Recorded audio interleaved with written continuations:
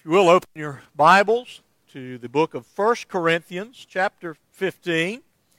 We're going to read the first 11 verses in just a moment. 1 Corinthians, chapter 15, beginning in verse 1. A text, I think, that should be fairly familiar to it. We have gone there on a number of occasions over the years, and I find there in this text one of the most concise statements regarding the very core of the gospel that we proclaim. And so we began a series today in which and by which we close out the year 2021, and we begin to look forward to what God is going to do in us, through us, for us in 2022 and even the years beyond. So I've simply called this Renew 22. And as is the norm for me, these types of year-ending and year-beginning type sermons tend to try to draw our attention back to core issues, to fundamental issues, to basic issues related to the gospel of Jesus Christ.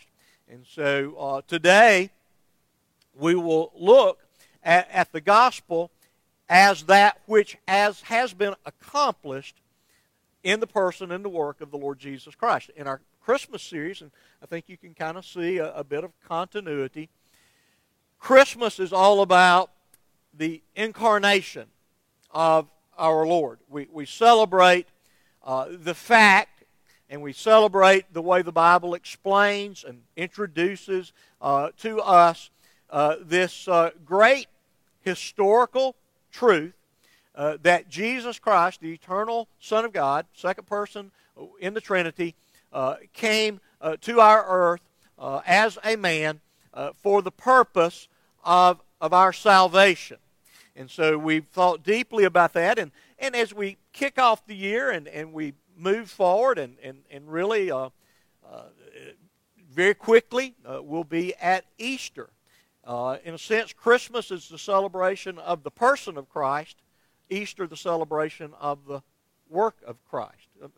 That's a kind of a hard distinction, but it's something that is worth thinking about. So we have been celebrating the great reality of who Jesus is. And so as we begin our year, we want to look at the gospel itself in a more of a kind of a theological kind of framing, what the death of Christ accomplished and what it means. We'll talk then in coming weeks about its application. And really by application, what I have in mind is how do we know, how do we live in light of all the privileges that Christ has gained for us through His death and resurrection, and then the implications, what is true about us and our relationship with God. Then we're going to look at the expansion of the gospel in terms of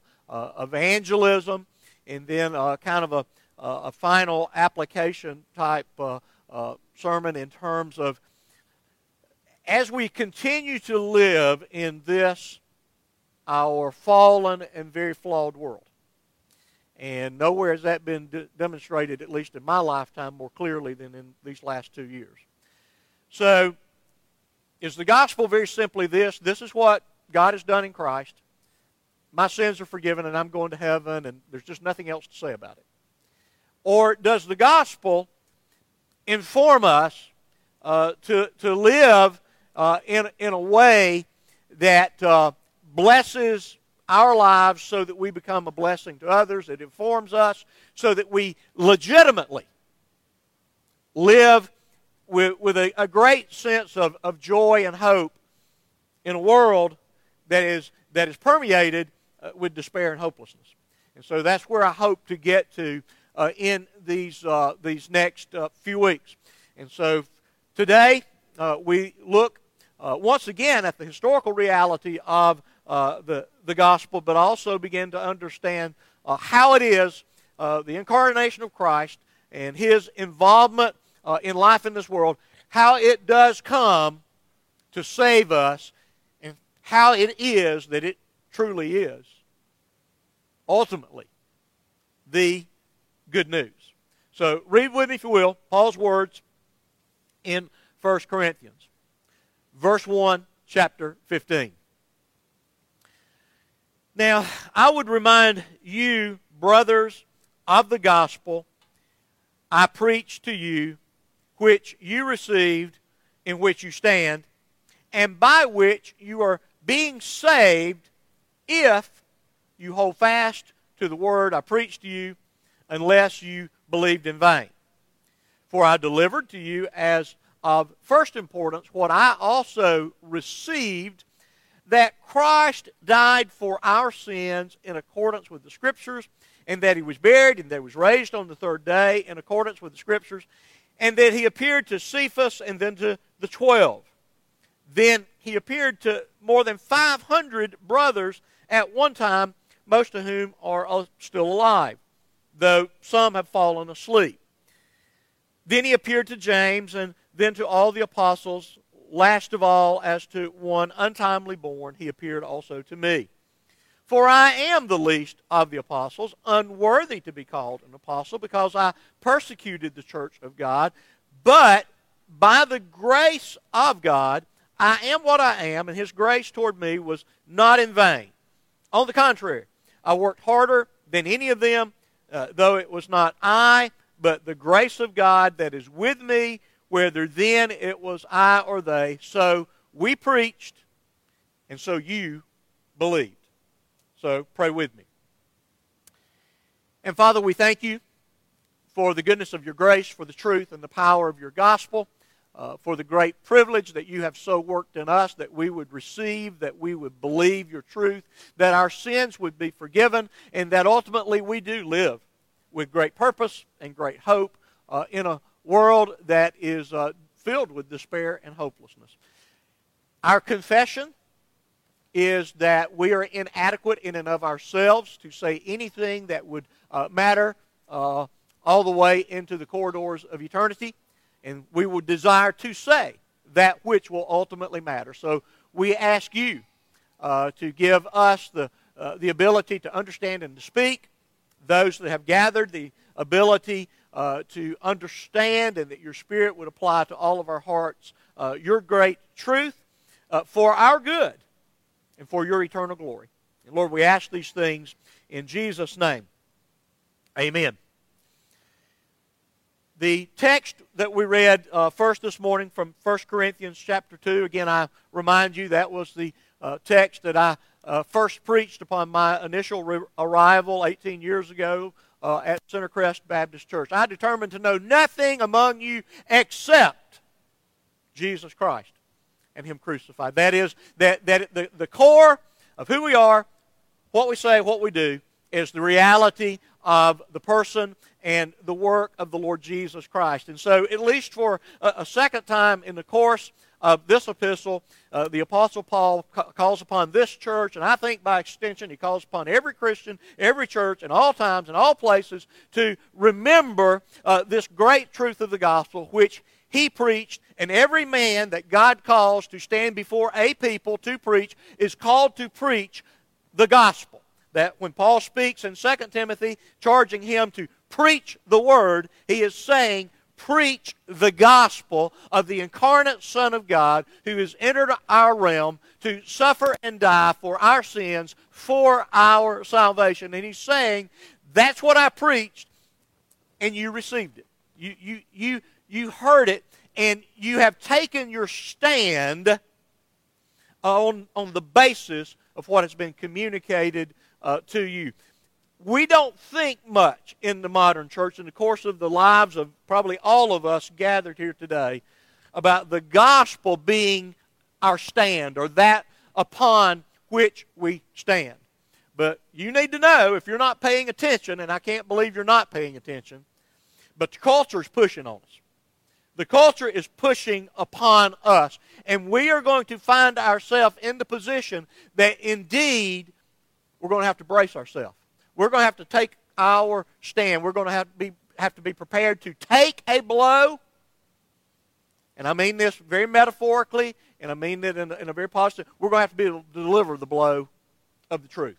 Okay, Paul can speak about demolishing the strongholds, the arguments. Well, sometimes that's what you have to do. You have to demolish the insanity of what people believe that inhibits and prohibits them from coming to this very gospel and receiving it so that they may be saved. And so these people had heard, they had received, they've taken their stand, and notice the language there, being saved.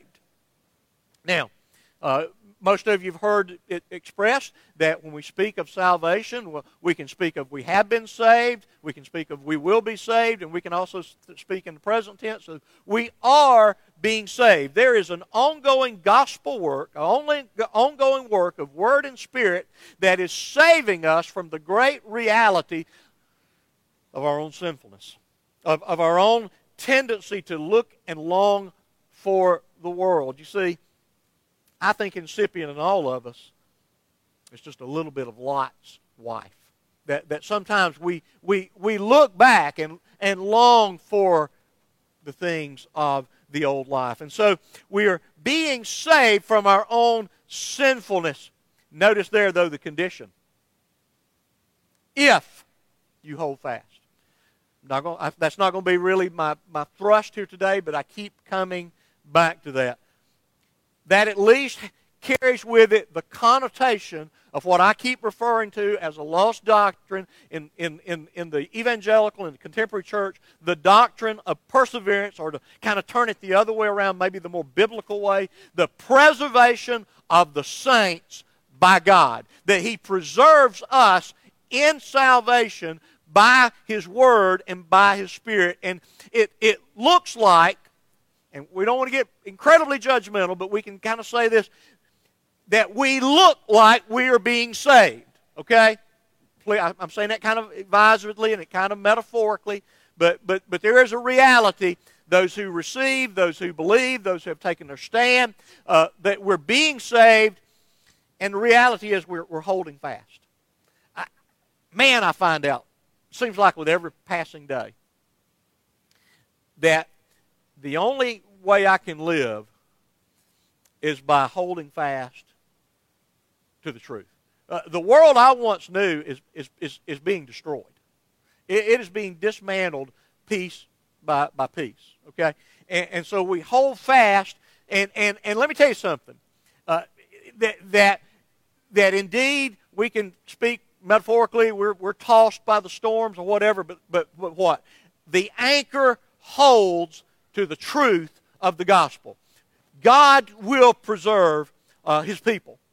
And again, that interesting final phrase in verse 2, unless you believed in vain. And as I've read this so many times over the years, and maybe he really has that double meaning, because he talks about the truth. If Christ be not raised, same chapter 15, then we of all men should be pitied, because we have wasted our lives.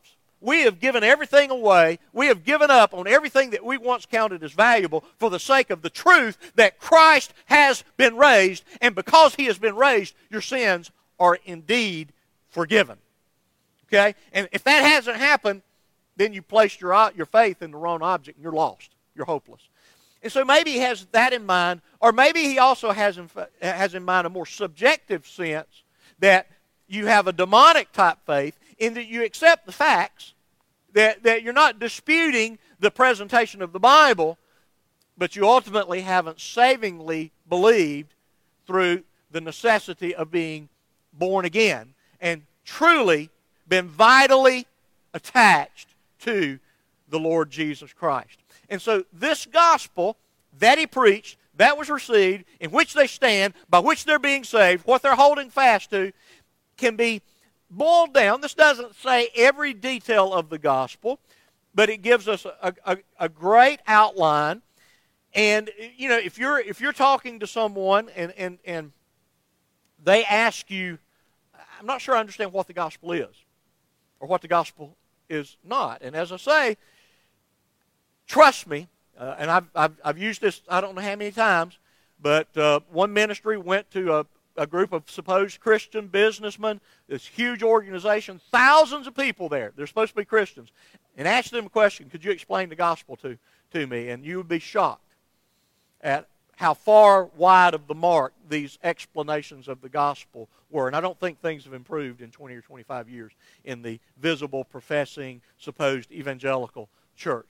But the gospel is rooted in the historical work of Christ that Paul says that he delivered, they received. What? Christ died for our sins. As we've been looking at, as we talked about the incarnation, Jesus Christ is the fulfillment of everything that was promised. Well, he died in fulfillment of the things that God had promised under the Old Covenant, recorded in the Old Testament. And so Christ died, that he was buried because he was really dead. That's what you do when people die, okay? That he really was dead, and God reversed that by raising him from the dead. And so at its very core, if somebody, what is the gospel? Well, it's what God has done for us in Christ, in that just as the Bible said God would do, he sends his Son, he dies for our sins, he dies on account of our sins, he dies in payment for our sins, fulfilling the Scriptures. He was buried as predicted and prophesied in Scripture, and just as the Scripture said he was raised on the third day. And this is an irrefutable truth. I'll say more about that in just a minute, but he appeared to these disciples, and one of the most substantial pieces of evidence that we have for the proof, the truth of the gospel and the Bible and about God and Jesus is he appeared to 500 people. And there's no possible way to come up with any type of myth or legend or hallucination or some kind of fake, anything other than the fact that really happened.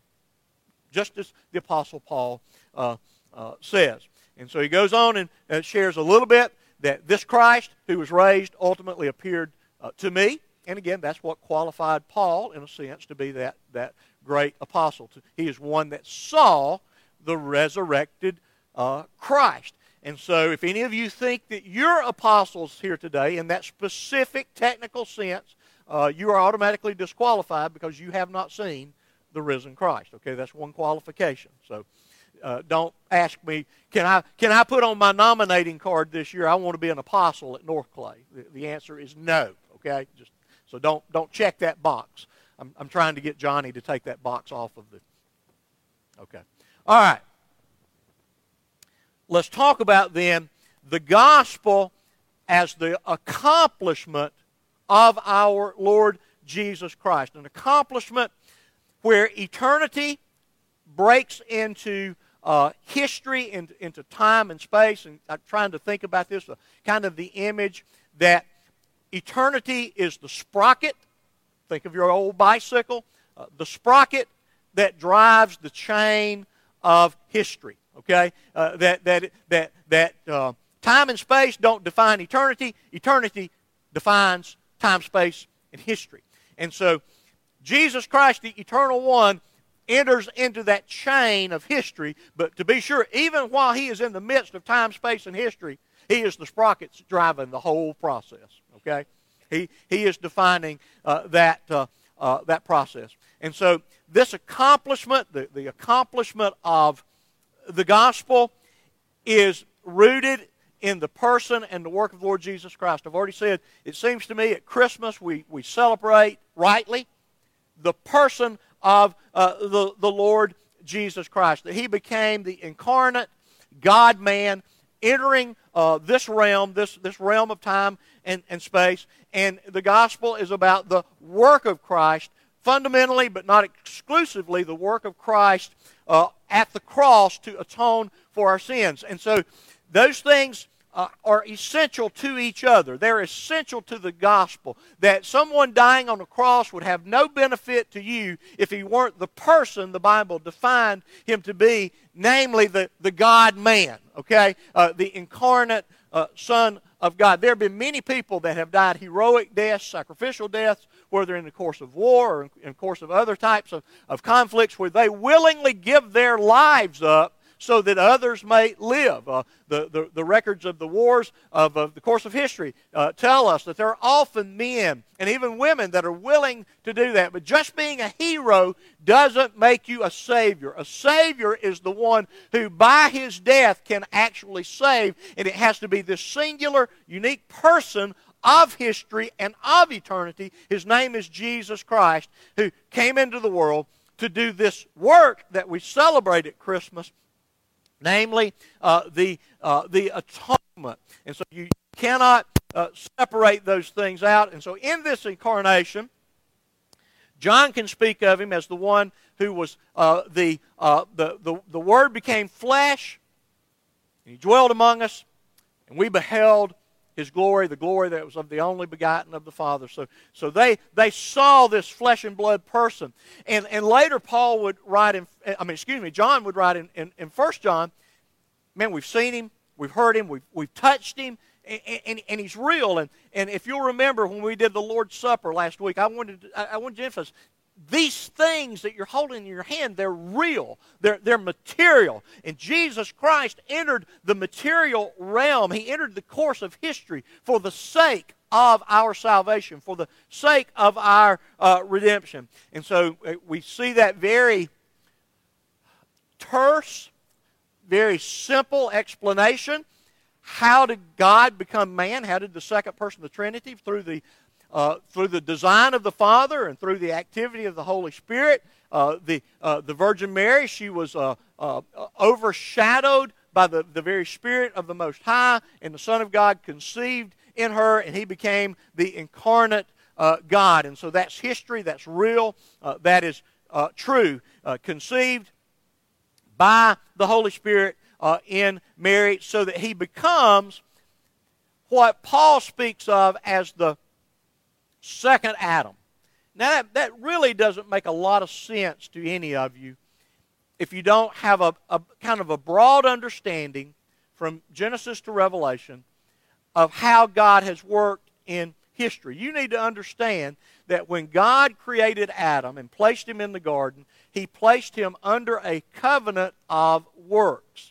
And part of that covenant was, okay, you are to be fruitful, you're to fill the earth, you're to subdue the earth. All of these things were the mandate, and there was a prohibition. Do you remember the prohibition? There's a tree in the midst of that garden. Do not eat of it. And let me tell you, if you do, you will surely die. That death will come to you. And Adam did, and he did.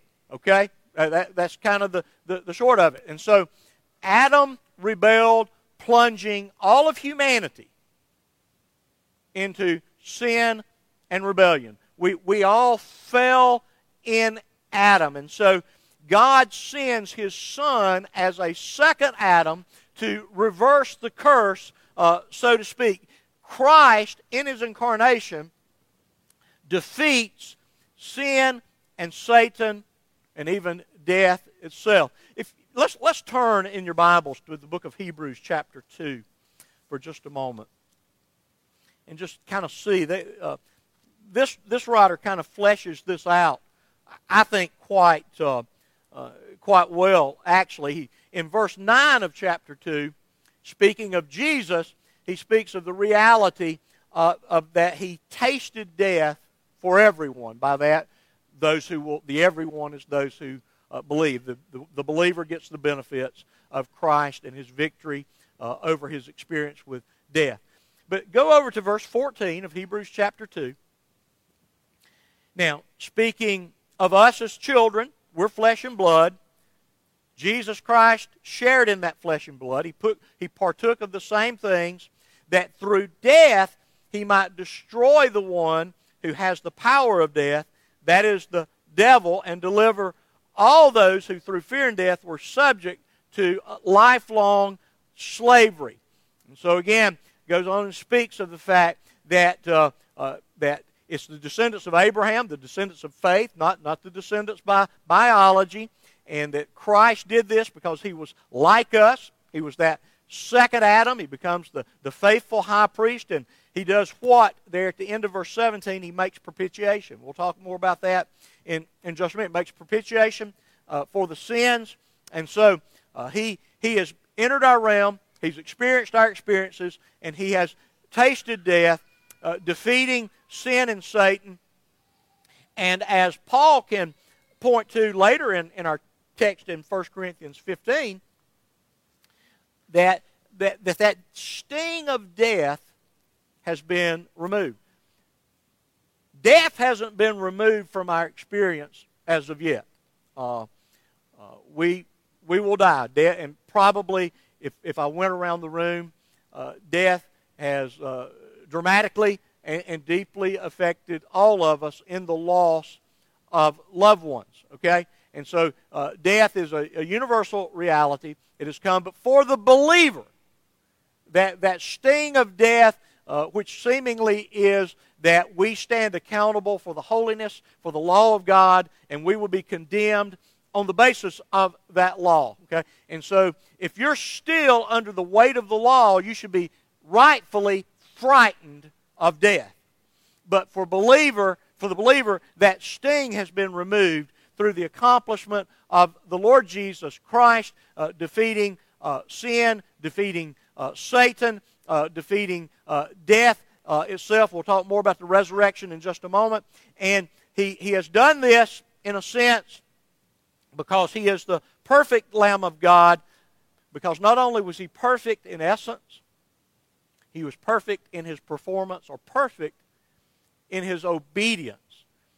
Jesus said, I didn't come to abolish the law, I came to fulfill it. Matthew 5:17, meaning that every demand God had for man was carried out in the person of the Lord Jesus Christ. And so salvation has a bit of a twofold type of aspect to it.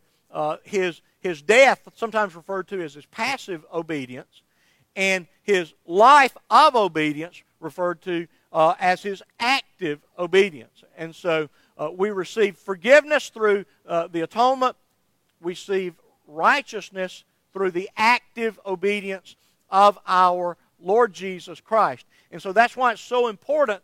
You see, the last thing in Roman numeral 1, to have some sense of our identity in Christ. We looked at that extensively in the Sunday that we did our last baptismal service in Romans 6, that we are buried like unto Christ, we're raised to walk in the newness of life, that His death being the just judgment for sin, is counted as our receiving the judgment for our sins. The good news of the gospel is that Christ died in our place, and that He was raised, and that is a promise that one day what? We too shall be raised. That death really has been defeated. And so the accomplishment of the gospel is in the person and work of our Lord Jesus Christ through His incarnation, and accomplishing, you see that kind of list there. The gospel is rooted in, there is no gospel, we can say no gospel apart from person and work, but you start getting even more narrow. The gospel is all about the atoning work, or the atonement of the Lord Jesus Christ, that which He did on the cross.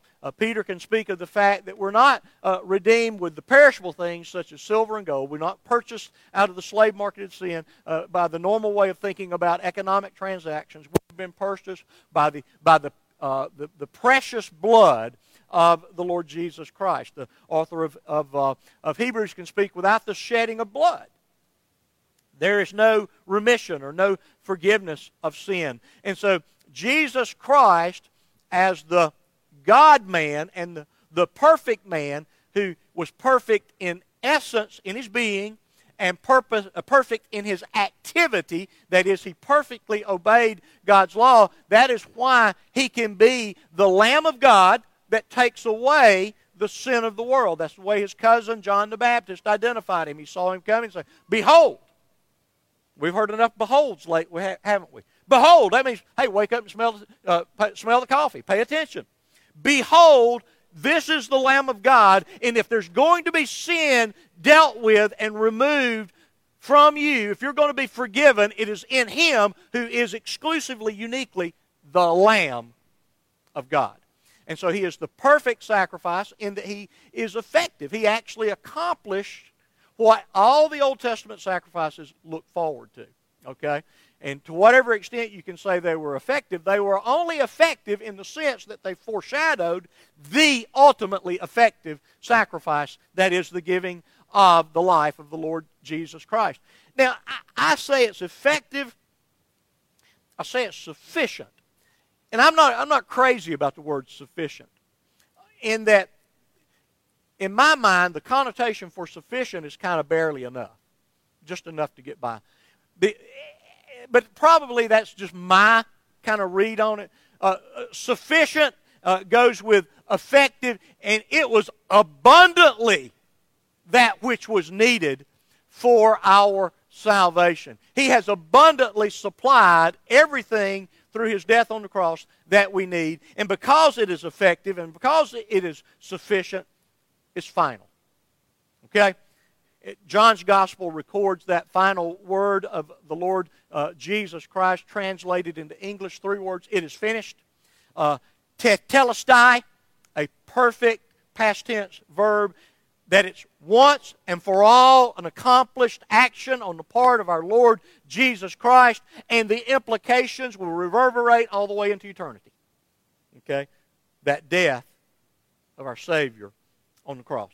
And so, Jesus is that atoning sacrifice. We're told in Hebrews 9 that unlike what happened on the Day of Atonement and the other days in which various sacrifices were offered, Jesus Christ enters the greater and the more perfect tent. That which was here on earth, tabernacle, temple, any one of the 3 temples, all of those things were just shadows. They were a place to enact a drama that was designed to communicate guilt and forgiveness.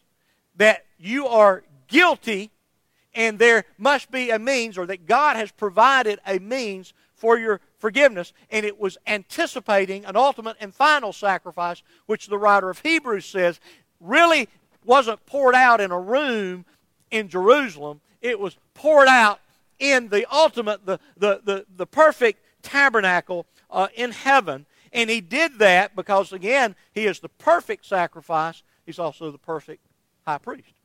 There's several things the author of Hebrews notes about that. Now, if I were a high priest, and I'm not, I've told you I want to be a king. I'm not a king. I'd be a great king, but I'm not. Okay, I'm not your high priest either. Okay. And you can be thankful for that probably. Because if I were to enter the Holy of Holies, now I like y'all a lot. Well, I like you. But I'd be very concerned about my sins, that I wouldn't come out alive. They tied a bell onto the tassel of the garment of the high priest, and then they tied a rope around his ankle just in case things didn't go so well, they could drag his carcass out of there. So if I were your high priest and you gave me my list of Pastor Tim, High Priest Tim, and don't anybody call me high priest this week, okay? I've said I'm not. Here's my list. I glanced at it and I said, well, wait a minute, God, let me tell you about my sins. Jesus isn't like that. He has no sins that He has to resolve and to deal with and to be concerned with before a holy God. He knows His sacrifice is sufficient and He is without sin. And because He is eternal, that death cannot make its claim. I mean, you get a decent high priest and the old guy kicks the bucket. And then you got to find another one, and he may not be worth a flip. And the 2 or 3 that follow him may not be worth a flip. Okay? And so Jesus is that perfect high priest. You remember the argument of the order of Melchizedek. He wasn't Aaron's descendant. He wasn't a Levite. He was a descendant of the tribe of Judah. He was of the royal line. But he's also of a line of an eternal order of priests that superseded, preceded, transcends that of what was accomplished under the law in naming the Levites, the children of Aaron, as the priesthood. So He is our perfect high priest that thankfully has atoned for sin. In the course, again, time, space, and history, real material world, okay, eternal meets the temporal, he atones there for us at the cross. And so we can see, now, you know, growing up, there were a lot of things that I could say that I think were flawed about what went on in my church. And as I say, I knew a whole lot about not dancing, drinking, and smoking. Okay, I got that one. Okay, I heard an awful lot about that, and all you women, you wore your skirts too short. Okay, just so you know that. Okay, and so I got plenty of that growing up. Moralism, legalism, which always ultimately leads to license. Do you know legalism always leads to license? It's always abused. But anyway, so got plenty of that. But you know, one thing I got from an early age that I understood, and it's a phrase that is a good theological phrase, is the concept or the doctrine of the penal substitutionary atonement of our Lord Jesus Christ. That Jesus Christ, in His death on the cross, He suffered our penalty. Okay? He paid our penalty in full. There is nothing left for you to pay. It is paid in full. It has been stamped. That certificate of indebtedness has been canceled by Christ. And so He suffered the penalty as our substitute. Okay? He represented me on that cross. And so I've given several words here related to the idea of atonement that I think are important. We've seen them all before.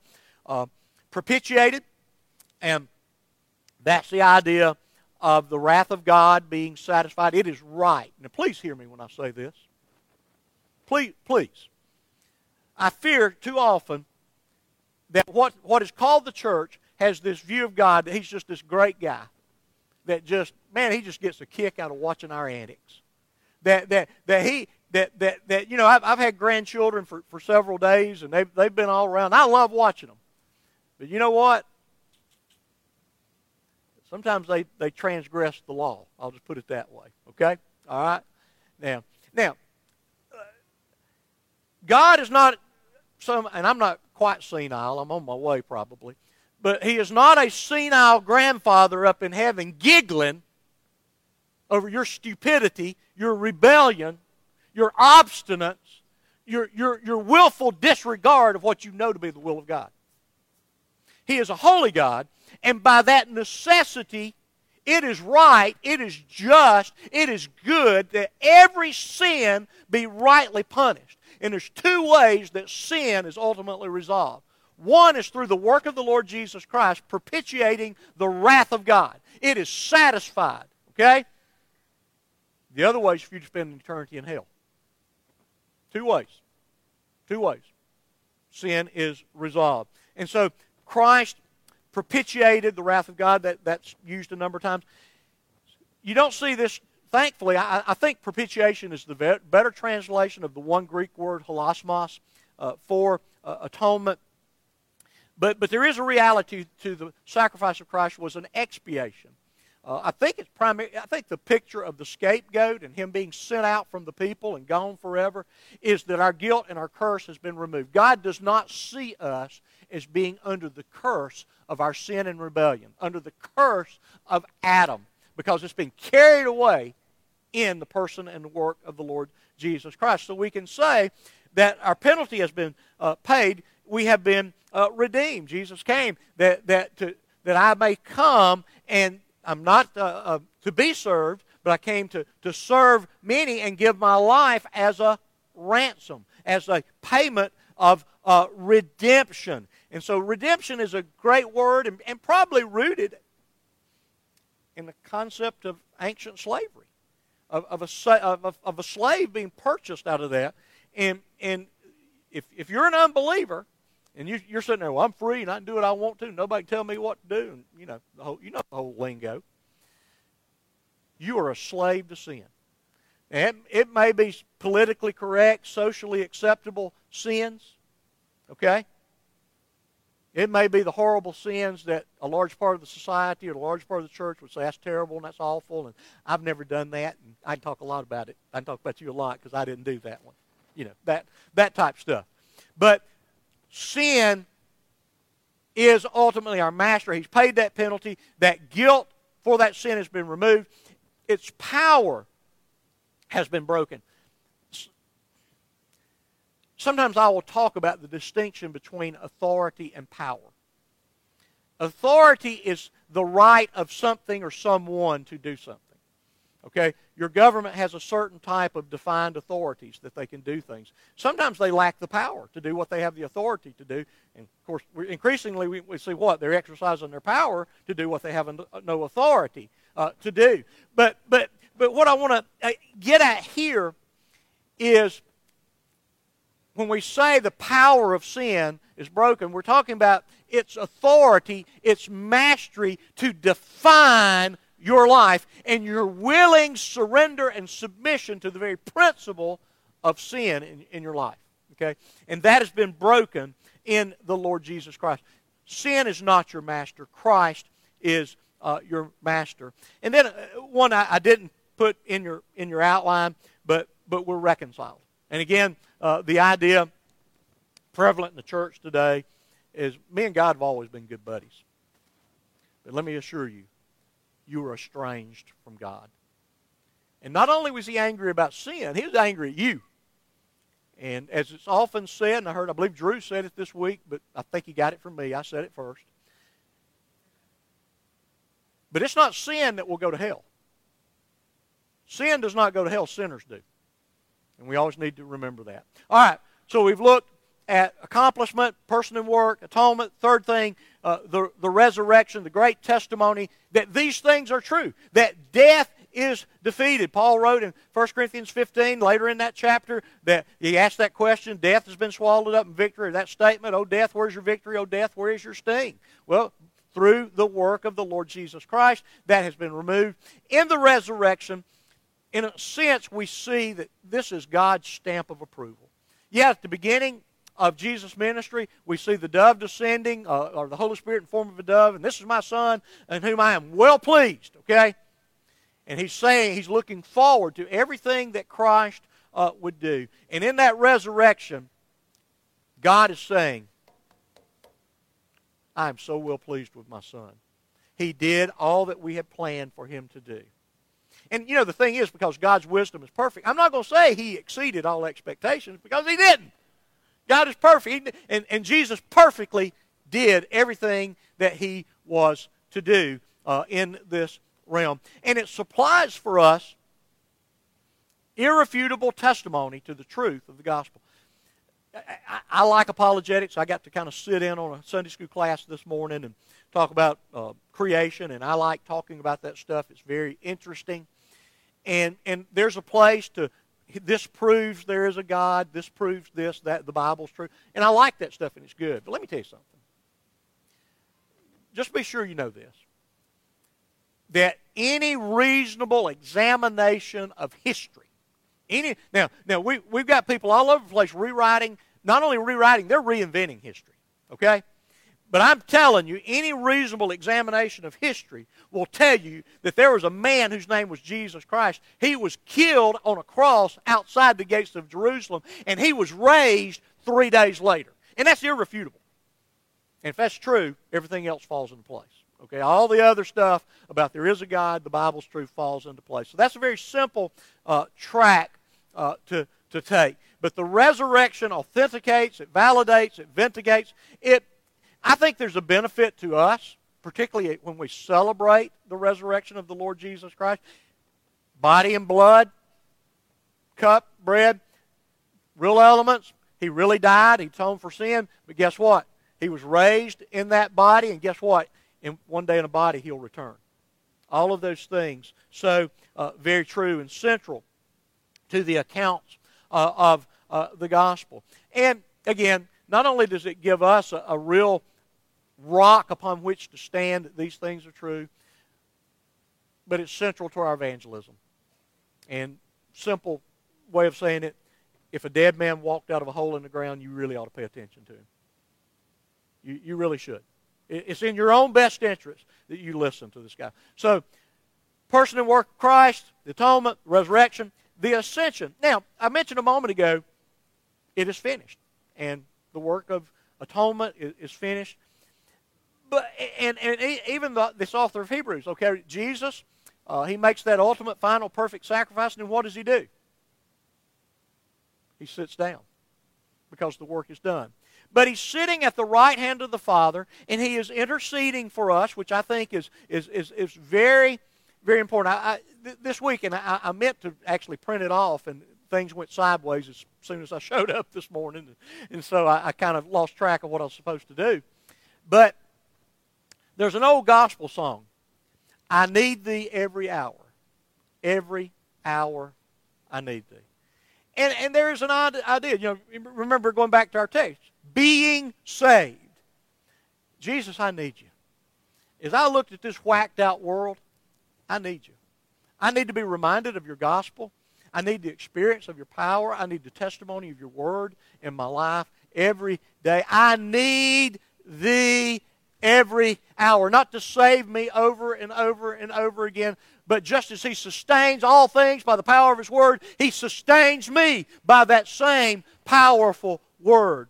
Looking back at what? The atonement. So, again, he's interceding, he's ruling and reigning, he's awaiting the time of his return, and he has sent the Holy Spirit. And again, as John tells us, he said, I'm not leaving you as orphans.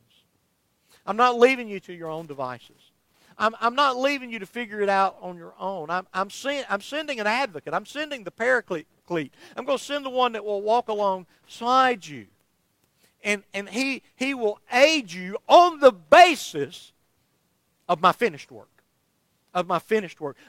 He will point back to me. And he's even going to allow you to remember these things that you have learned and apply them at the crisis points of your life. And so, he has ascended to the right hand of the Father. Again, just as historical, just as real as the work on the cross. And indeed, he at work as our advocate, pointing to the perfection, the effectiveness, and the sufficiency of that atonement. In other words, when I sin, the Father doesn't go, Jesus, back to the cross. Back to the cross. There goes Tim again. No, he doesn't do that. I think there's a celebration in heaven. Oh my gosh, the sufficiency, the finality of the sacrifice of the Savior. He is to be praised and worshiped and glorified forever and ever and ever. Because all of the mess that Tim Evans can create has been forgiven by that one act of obedience. Okay? Well, let's look very quickly and finally at the consummation. And it really is good news. It is something that we look forward to. And somebody was poking me fairly recently, telling me that, hey, I'm just waiting on the rapture. That is not the way Christians live. We are waiting on it, okay? But to throw up our hands and say, I'm just going to be Debbie Downer for the rest of my life is not a biblical way to live. So there is when all of the things that were accomplished through the life and the death of our Lord Jesus Christ, that gospel that we speak of, when those things will reach their ultimate perfection, okay? Now, we're fully saved now, but there is, in a sense, a perfection that we await because we still struggle with sin and life in a fallen world. And those will not be realities in the consummation. We will not be struggling with a fallen world, and we will not be struggling with Satan, and we will not be struggling with these internal dimensions of the reality of remaining sin. And so he is going to return in power and glory, Revelation 19:10, and he will destroy all of his enemies by the sharp sword of his mouth. So those enemies will be defeated, and that's going to close out this era that is characterized, we talked about this morning in Sunday school, the fallenness of the created order. We just recently, pretty close by, experienced just some of the worst tornadoes in the course of history. Just absolutely destructive up in southern Kentucky. that is natural evil, but it is a result of the moral evil of Adam. But there will be no tornadoes, no tsunamis, and no earthquakes, and no wildfires, and no cancer, and no Alzheimer's, and no diabetes, and no heart disease. And none of these things will be existed in heaven, because Christ, when He returns, He closes out that old order. And that groaning of creation that Paul describes in Romans chapter 8, all of that will be over as the world is restored to a glory that's far beyond even its original design. That's why we say what? That redemption is even greater than the original state, because God has restored us in Christ. So closes the era, ushers in this new age. And this means a lot to me, folks. Revelation 21:3. It's going to wipe away every tear. Now, let me tell you something, folks. We have all cried, and we will cry between now and this day. But He will wipe away every tear, because that old order will be no more. And we will see it. We'll see that every thread of the tapestry of history in our life woven in a beautiful testimony to the all-surpassing glory and power of God. And we will see it in its goodness. And in that time, He will inaugurate the eternal age, where He will, remember, He creates the Garden of Eden, tells Adam and Eve, what I really want to do is come walk with you and live with you, be involved in your lives. I want to dwell among you. I want a people among whom I can dwell. And every activity of God from then to now is for the purpose of having a people among whom He would dwell. And right now, in the church of the living God, those redeemed by the work of the Lord Jesus Christ is dwelling among us. And again, I keep coming back. The best manifestation that we have is showing up here so that we can experience in a radical way, week in, week out, the reality of what is going to be perfected one day. But we're living in fulfillment of the promise. He is dwelling among us, and that's why we look at each other's face and we see the very glory of God evident in our transformation. Okay? So, He will inaugurate that great and final and ultimate perfect age on the basis of what He's accomplished at the cross. We sang, I believe last week, Joy to the World, and there's a stanza that at the return of our Lord Jesus Christ, when everything is perfected, all the things that have been lost in the curse, as far as the curse be found, will be restored. All things will be made new, will be made right. And so, as we move forward, we can look back a bit.